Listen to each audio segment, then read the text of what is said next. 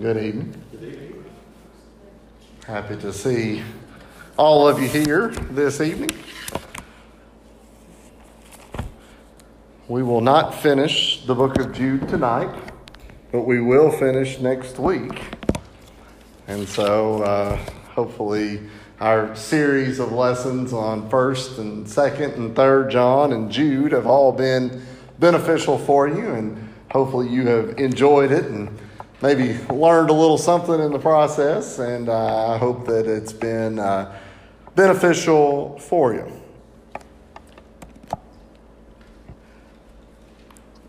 Have you ever known anybody in your life that was only concerned with themselves? Absolutely. Anybody that was only concerned with themselves? Toby Keith's girlfriend. Who? Toby Keith's girlfriend. He had a song I want to talk about me. Oh, okay. I got you. So, the idea of someone being only concerned with themselves means that, in a sense, a decision has been made by that person that says that they are more important, or they are perhaps more valuable or worthy or whatever than you are. And that no matter what happens, they're first, or they are who should be, maybe here. I don't know what the best way to say it. But when folks are only concerned with themselves, then we see a couple of different things that can happen. One, if you're only concerned with yourself and everything is going well for you, then everything is usually okay. But when you're only concerned with yourself, but things don't go well for you, your whole focus is solely on how can I make things better for myself, perhaps even at the detriment of other people. What we're going to talk about in Jude tonight is what Jude talks about in where we left off last week about false teachers, and about false teachers being solely sort of concerned with themselves. So if you're, by this definition, being a false teacher, then your concern is with you. Because if a false teacher, what would be the opposite of a false teacher? A true teacher. A truthful teacher. Okay? If false, the opposite of false is truth, then a truthful teacher of the Bible or of Scripture is going to teach about what? They're going to teach the Bible or the Scripture. And they're probably going to focus most of their teaching on what Jesus said. Okay? You'll sometimes hear people say that if it's written in red in the Bible, that makes it even more important. Those are the words that Jesus said. And so this idea of being a truthful teacher, you'll sometimes hear people or preachers or teachers say this, and those aren't my words, those are whose words? Jesus' words. Those are Jesus' words. So I'm parroting what Jesus said. This is not new information coming from me. Jude's going to talk about false teachers and how they're going to go against the teachings of Christ. Well, if the teachings of Christ are considered to be true, anything that would go against it would be considered what? That would be the person would be teaching false. So let's look into the book of Jude here to start with. And in fact, we're going to start, where do we leave off? We'll start with verse 12, okay? When we were last together last week, we spent a good bit of time talking about how Jude had spoke to the people, or he had written to the people in this epistle. And he was telling them, reminding them of examples throughout Jewish history of when people did not do what they were supposed to do. You may remember us, I hope you remember us, talking about that. We talked about how he said that these false teachers had traveled down Cain's path. He talked about the example of Balaam, about Korah's rebellion, and how all of these different things sort of led to destruction. And it was people that had, in a sense, the best way to describe it, had sort of went against what God had told them.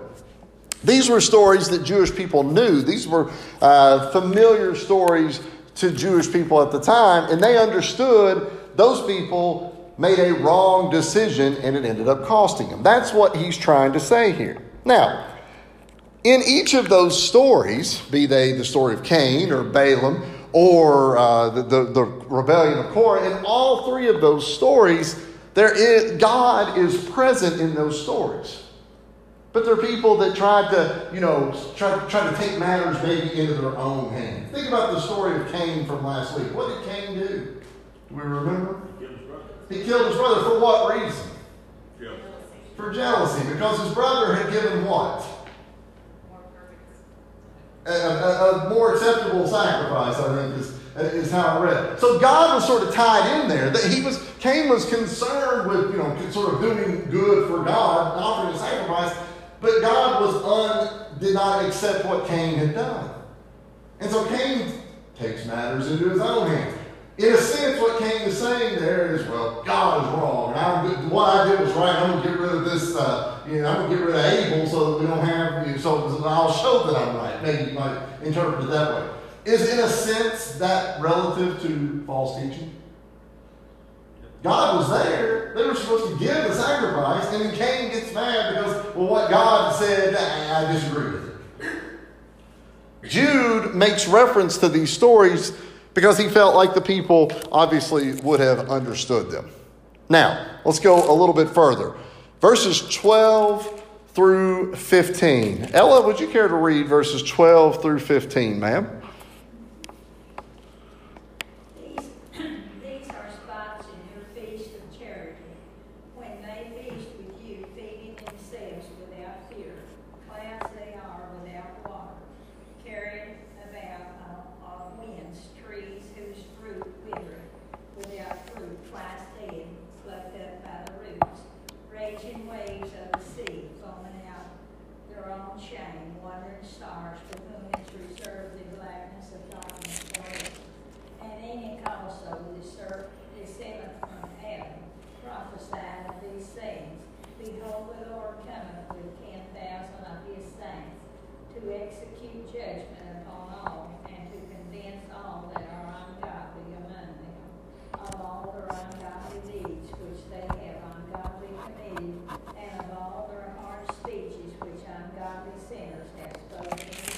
So we'll get to there, and we'll get back to that last verse in just a second. I think Ella said the word ungodly like 5 times in one sentence right there. I think we have a pretty good sense of what she was aiming for, or what Jude is writing, what Ella was reading there for us to begin with. So in verses 12 and 13, what does Jude compare false teachers to?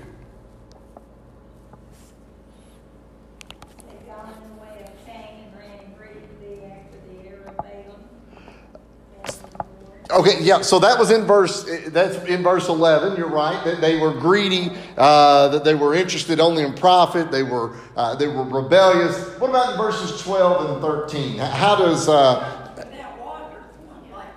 Okay. They're empty. Empty. Empty is a really good word. If you look at all of these different things that are mentioned there, they're clouds without water, carried about by the winds. They're late autumn trees without what? Twice dead what? What does that mean? Twice dead, pulled up by the roots. It's over, yeah. There's nothing there. Anybody ever had a tree cut down or pulled up at your house or in your neighborhood? You can trim your trees and maybe whenever you go out you pick a little bit off here or there. You take a couple branches off, but when you cut that tree down, it's gone, right? And then you've taken that completely away. So there's nothing there. Verse 13, raging waves of the sea, foaming up their own shame, wandering stars for whom is reserved the blackness of forever. All of these are just phrases that mean empty. So he's describing these false teachers as what? They're empty. They're useless. So what does that mean? If a teacher was described as empty or useless, everybody's wasting their time. Wasting their time. I think that would be fair. That would be fair. Now, always said that elders have a responsibility to make sure that the gospel's being preached. Well, we could get Brent to come up here every week and get up there and say, I love you and God loves you, and say that over and over again. Well, they would maybe not be anything wrong with that, but it's such an empty sermon because there's so much more than that. Right. So we have to, Paul said he had not shown to speak the whole counsel of God. Preacher needs to preach the good and the bad, and maybe even the ugly, the part that you don't want to hear. That's what preachers are compelled to do, and elders are made to do, to make sure the people are saved. So if we look at verse 12, we think about emptiness, and we think about what Dad said right there about, a preacher, a false teacher is not really bringing anything to you. Can we be deceived by false teachers? Yeah. But I think we can be deceived by what's in verse 12. Have you ever been at home, or maybe not at home, but you looked up and you saw some clouds, you thought, I better get home. You ever thought that? It's going to rain. And then you get home, and a couple hours pass, and all of a sudden it's pretty. And you ever made a statement like, I'd have bet anything it was going to rain earlier today. Just sometimes that, it kind of looked good. We know what should be coming from that, but it hasn't. Have you ever seen a tree that looks good, but it's actually dead? You ever seen those? Sometimes just because the tree's dead doesn't mean it just dies immediately. There's good parts to it. It still looks, you catch that tree at the right angle, there's nothing wrong with it. You go poking around, or you see on the inside of it, or whatever, and it's dead. Does that comparison match up with false teaching? It might look good, but it's not necessarily what it is. That's what Jude's telling these people. Yeah, I think we see it all the time. If we're paying attention to politicians, they will ask a politician oftentimes a direct question, maybe yes or no, and the politician will respond with a 5 or 10 minute answer. And then when they're through, they haven't said anything. Right. They didn't say yes or no, or maybe they didn't say. So they have that ability, right, that they can talk and flower it up, and they're maybe sometimes all equally guilty, just about. Sure, and I think that yeses and nos tie you down to things. Well, in many cases, the Bible's full of yeses and nos. They're tied. Jesus is questioned about numerous things. To use your example, and he gives his answer. And even in the Old Testament, there was laws and rules, restrictions, whatever you want to say, that was right there. We also read in the Bible it says, "To let your yes be what, and your no be what." And so this idea of a strict answer, and that does not mean that every single thing that comes up necessarily has a strict yes or no answer. But there are things that do have strict yes or no answers. Let's go to verse 14. As Ella read a minute ago, now Enoch, the seventh of Adam, prophesied about these men, also saying, and then it starts it there in just a second. We talked a little bit about this last week about who Enoch was. But now Enoch, it says, the seventh from Adam. What does that mean? Seventh generation. If you want to know who Enoch was, if you have any family trees, you can look back your family tree and see who your grandma or your great grandparent or something like that is. Enoch was the great grandfather of Noah.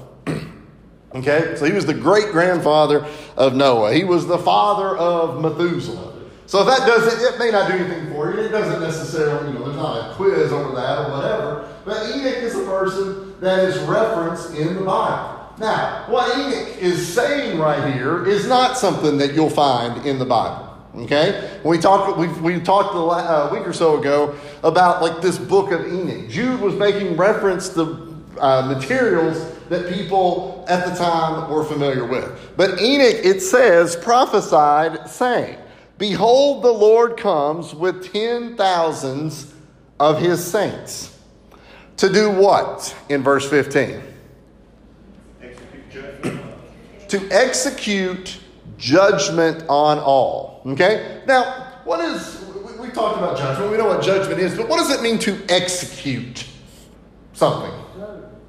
Huh?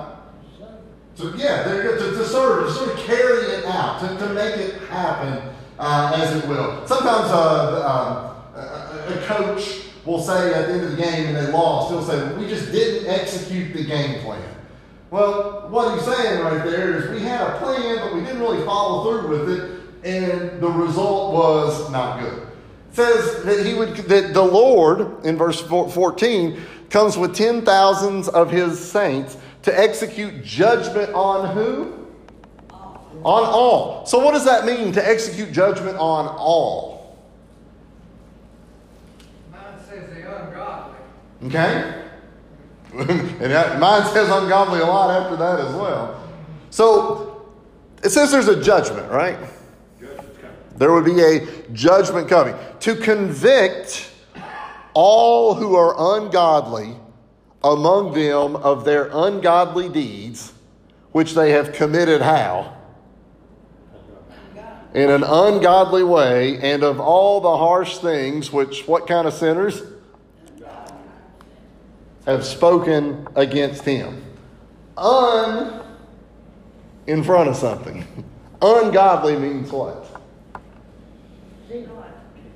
Against God. Not God-like, if it were to be that. Would you want someone to describe you as ungodly? No. Yeah, a really negative description if we said Leland Graham is an ungodly person. If I didn't know who Leland was, my first thought would be, oh, that's really bad. Well, that's not an accurate statement at all, but that would be my first thought. If I didn't know that person, you'd say, just pretty ungodly. You know? That's kind of a negative thing. You know? If you said somebody was tall, that doesn't necessarily mean anything for me. If he's funny, okay, whatever. But ungodly kind of makes me think.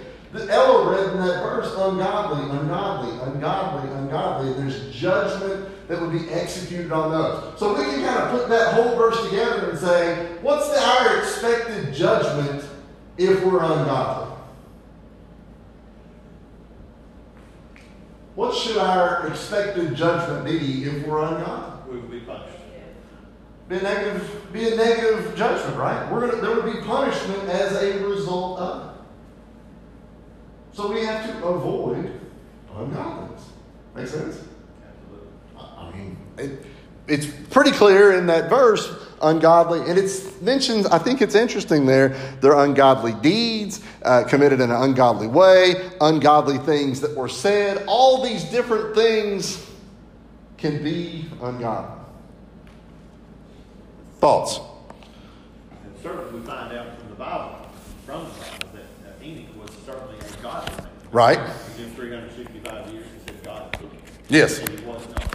And we know he was heaven. And that's, he and Elijah's only two people who know he was there. Besides Jesus going back there, that's recorded in the Bible. And so certainly Enoch, just by his life, by his testimony, and he lived 365 years, wasn't very old. His son lived to be 969, so that really wasn't about a third of his life, compared to what people were living at that time. He was taken, but he was found worthy to be taken by God. And that's promising to us. Sometimes we see somebody young die, but they die in the Lord. Enoch died young. Right. And but he took it. So that's an encouraging thing, I think. So I think that we can take it. If we look at verses 14 and 15, now Enoch prophesies this. Well, this book of Enoch that existed, that Jude was referencing, would have been far, far older than the people that would have been reading it. This was thousands of years back from the people that would have been reading this. So he's making reference to something that these people were familiar with, this Jewish people were familiar with, but it had been a long time ago. But his point to them was, remember, he was talking about this a long time ago, it's still happening. It's still potentially there. So when we've looked in these series of lessons about how does it relate to us, well, we've always went back and said the writings were much older than the people that were being written to, and it was being related to them. So those still, that you can't say, well, that's a lesson from way back when, but it's not applicable now, because it still is applicable. The teachings of Christ and the apostles were still applicable at the time of Jude, and they still would be today. Marilyn, are you hot? I am too. Do you care to drop that down just a little bit? Sorry, Lucille. All right, Lucille, you get, sometimes you win, sometimes you lose. I feel like not starting church at 6 was a win or not starting it at 2 in the afternoon was a win for you. So we'll turn the air on. That'll be a loss for you on this one, right? You'll trade that one off right there. I don't know that I was that warm until I kept looking at Marilyn and she kept. Either that or you just got to move over here and fan me while you're doing it. So, yeah. So let's go down then to verses 16 through 19. Okay, 16 through 19, because we're going to see these false teachers and the description of them even more in verses 16 through 19. And if you care to read verses 16 through 19, please. These are murmurers, complainers, walking after their own lust, and their mouths speaketh great swelling words, having men's persons in admiration because of advantage. But beloved, remember ye the words which were spoken before the apostles of our Lord Jesus Christ. Now that they told you, thou should be mockers in the last time, who would walk after their own ungodly lust. These be they who separate themselves sensual, having not the Spirit. So he keeps going in verse 16, and let's look at the way that Annette read there, how these false teachers are described. He said these are what? What's the first one? Does anybody have a different word? Grumblers is what I had. You ever know anybody that grumbles? Yeah. What's it mean to grumble? When the heat's on 70 and you want it to stay there. Yeah.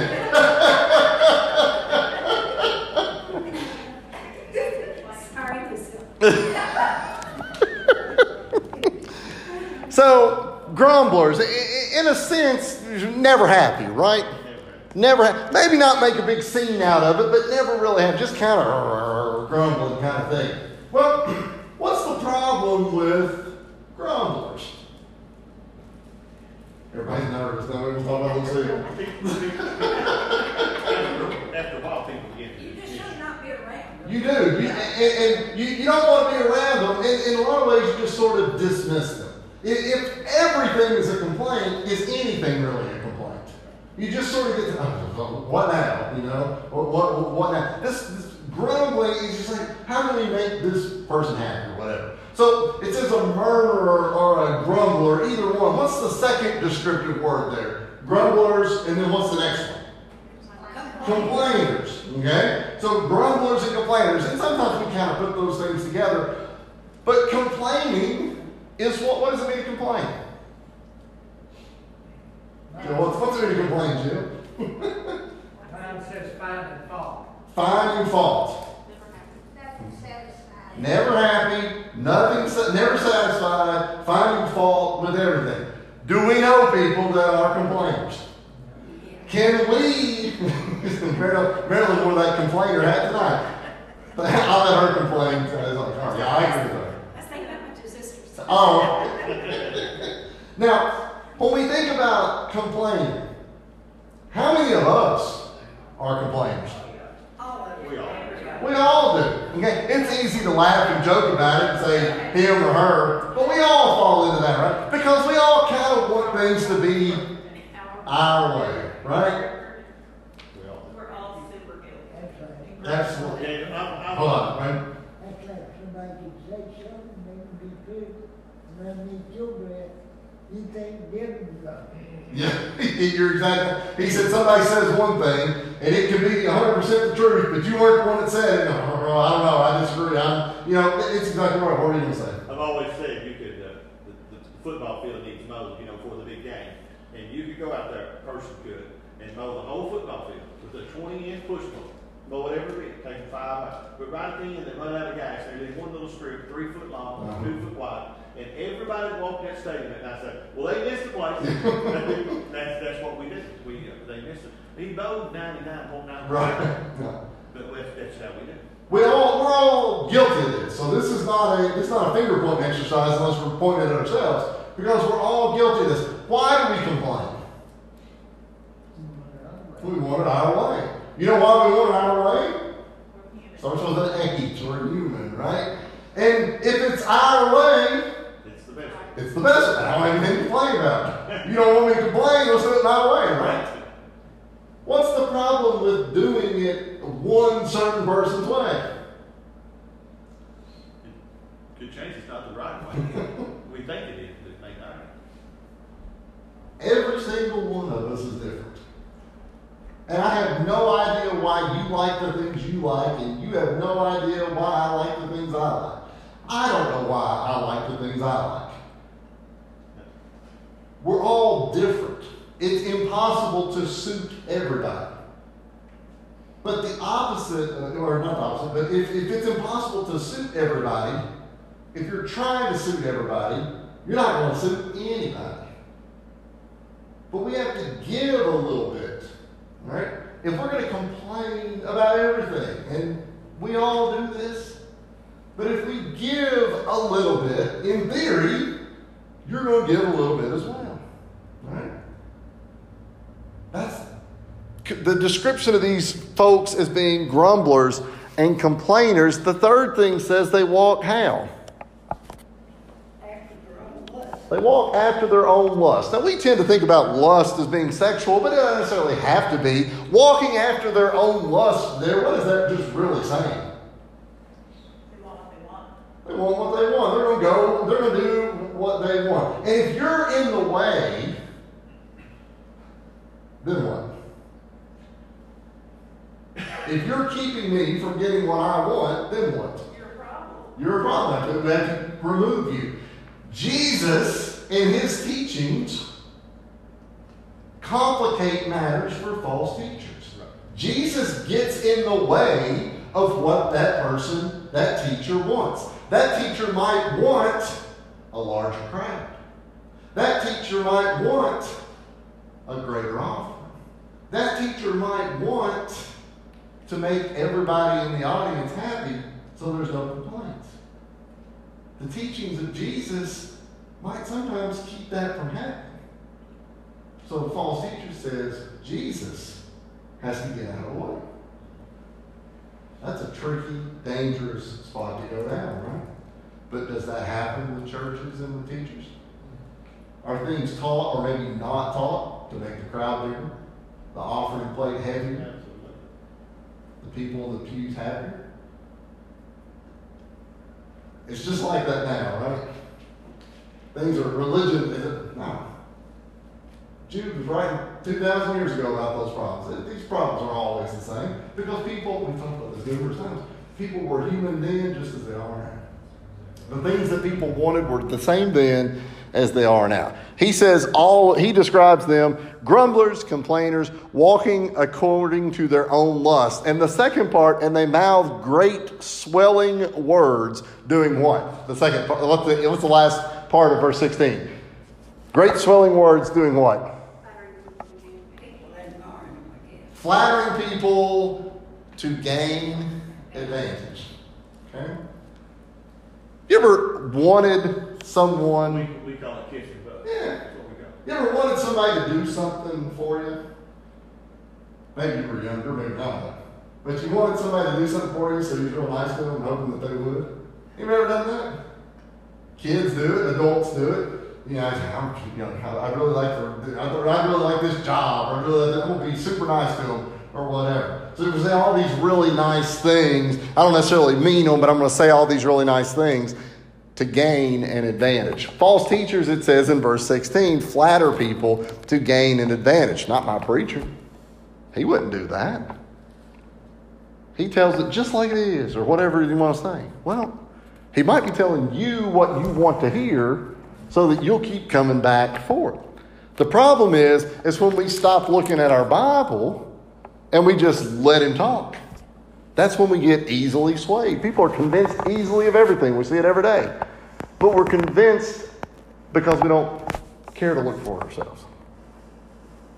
He says, verse 17, but you, beloved, remember the words which were spoken before by the apostles of our Lord Jesus Christ. Verse 18, what did John want the brethren to remember? What did he want these people to remember? I guess 17 and 18 kind of combined together. What's he want them to remember? I'm sorry? Okay, yeah. Yes, verse 18. I'm kind of all over the place with my question right there. I'm going to come back to you in just a second, Raymond. He is saying in verse 17 to remember who taught them. The apostles. The apostles of Jesus Christ. Now, Raymond, he said that there would be what? Jesus taught the apostles who taught the non-apostles, including Jude, and then who are teaching other people. Everybody is taught the gospel by somebody. Right. And so remember, we can go back to the source. Because Sure. They didn't have the Bible back then, but we've got the source. We go say, well, I don't care what the preacher said. I don't care what the elder said. I want to say what Jesus said. So that's what we're going to be judged by. Right. That's what Jude is trying to get across these people. This is what Jesus said. That's it. As Raymond said in verse 18, how they told you that there would be mockers or scoffers in the last time who would walk according to their own ungodly lust. And so what he's saying right there is he's saying, Christ told the apostles are telling you. Well, your story of everybody's taught by somebody. None of us, we talked about this before, none of us were taught by Jesus, right? None of us sit at the foot of Jesus. How are we taught by Jesus today? Through the Bible, right? So I can't say that Jesus stood in front of me like a school teacher would and taught me this lesson and that lesson. But I can open my Bible up and read the lessons that Jesus taught to me. Does that make sense? Do we agree on that? And so we have to be able, Jude is saying to these people, there was no scriptures as we think of it at the time for these folks. There were some writings that were starting to emerge, these letters and that kind of thing. But there was no combined Bible at the time that they could just easily turn back to. But he's saying you were taught by the apostles and they were taught by Jesus. You can't let these people just drift in and say, Jesus wasn't real, don't worry about this or that. He said, remember what you have been taught. Daniel, he's talking about the last times. Are we living in the last times? Is that what he's meaning? I think so. I think ever since, I think the day Christ resurrected into heaven began the last time. Mm-hmm. And I think people get too focused on trying to pin a date on that without realizing that our last time is is the minute we take our last breath. And if we knew when that was going to be, it'd be a whole different. We don't know that. We have no idea when that's going to be. So he's saying that at that time, that was the last time, like you said, that Jude was writing. We can describe the same thing today. He said there's people here that are teaching you wrong, and there's going to be a failing in judgment because of it. Jeff, something? Well, I was thinking, what he's saying is very simple. It's making me think about Paul when he said, imitate me as I imitate Christ. If you're a teacher who's not pointing back to Christ, then you do not have a good teacher. Right. Amen. That's exactly right. Other thoughts on verse 18? And, I've said it before and I'll say it again. When someone gets up there and says, I know the Bible says this, but I say, then you are really telling the Holy Spirit that, well, Holy Spirit, you've either lied to us or told us wrong. That's what you're saying. And people, no, I don't mean that. But I know the Bible says this, but I think it means it. You got to throw that thing out. It's just the Bible says this, period. That's it. That's it. Because Jesus says we'll be judged by the words that he's spoken. That, and the Holy Spirit gave us those words. And I'm confident in those words. And so, if the Bible says to be baptized, we have to be baptized. And no discussion. The Bible, whatever it says, don't lie. We can't lie. Whatever it says, we have to do. Because otherwise, you're a mocker, you're a scoffer, or you're calling Jesus and the Holy Spirit a lie. And that cannot be. Let's do verse 19 real quick, and then that's as far as I got, so we can't go any further than that tonight. But what type of person does verse 19 say causes division? Worldly-minded, devoid of the Spirit. Mm-hmm. Yours might say something along the lines of, these are sensual persons who cause divisions, not having the Spirit. That's not what Annette read. Annette, read verse 19 again from your translation. These be they who separate themselves sensual, having not the Spirit. That word sensual there, when we think about sensual, sometimes you'll see advertisements for sensual body wash or something like that. That's first thing off my head. It's something that, gets you clean or whatever. But that word sensual right there, what they're talking about, is people that sort of follow passions. And in reality, we've already seen that in verse 16, walking after their own lust. So he sort of repeats himself right there. But they're doing what they would want to do. It says that they cause division. Let's hold your hand there, but turn back to Romans chapter 16. Romans chapter 16. This is the last last chapter in the book of Romans.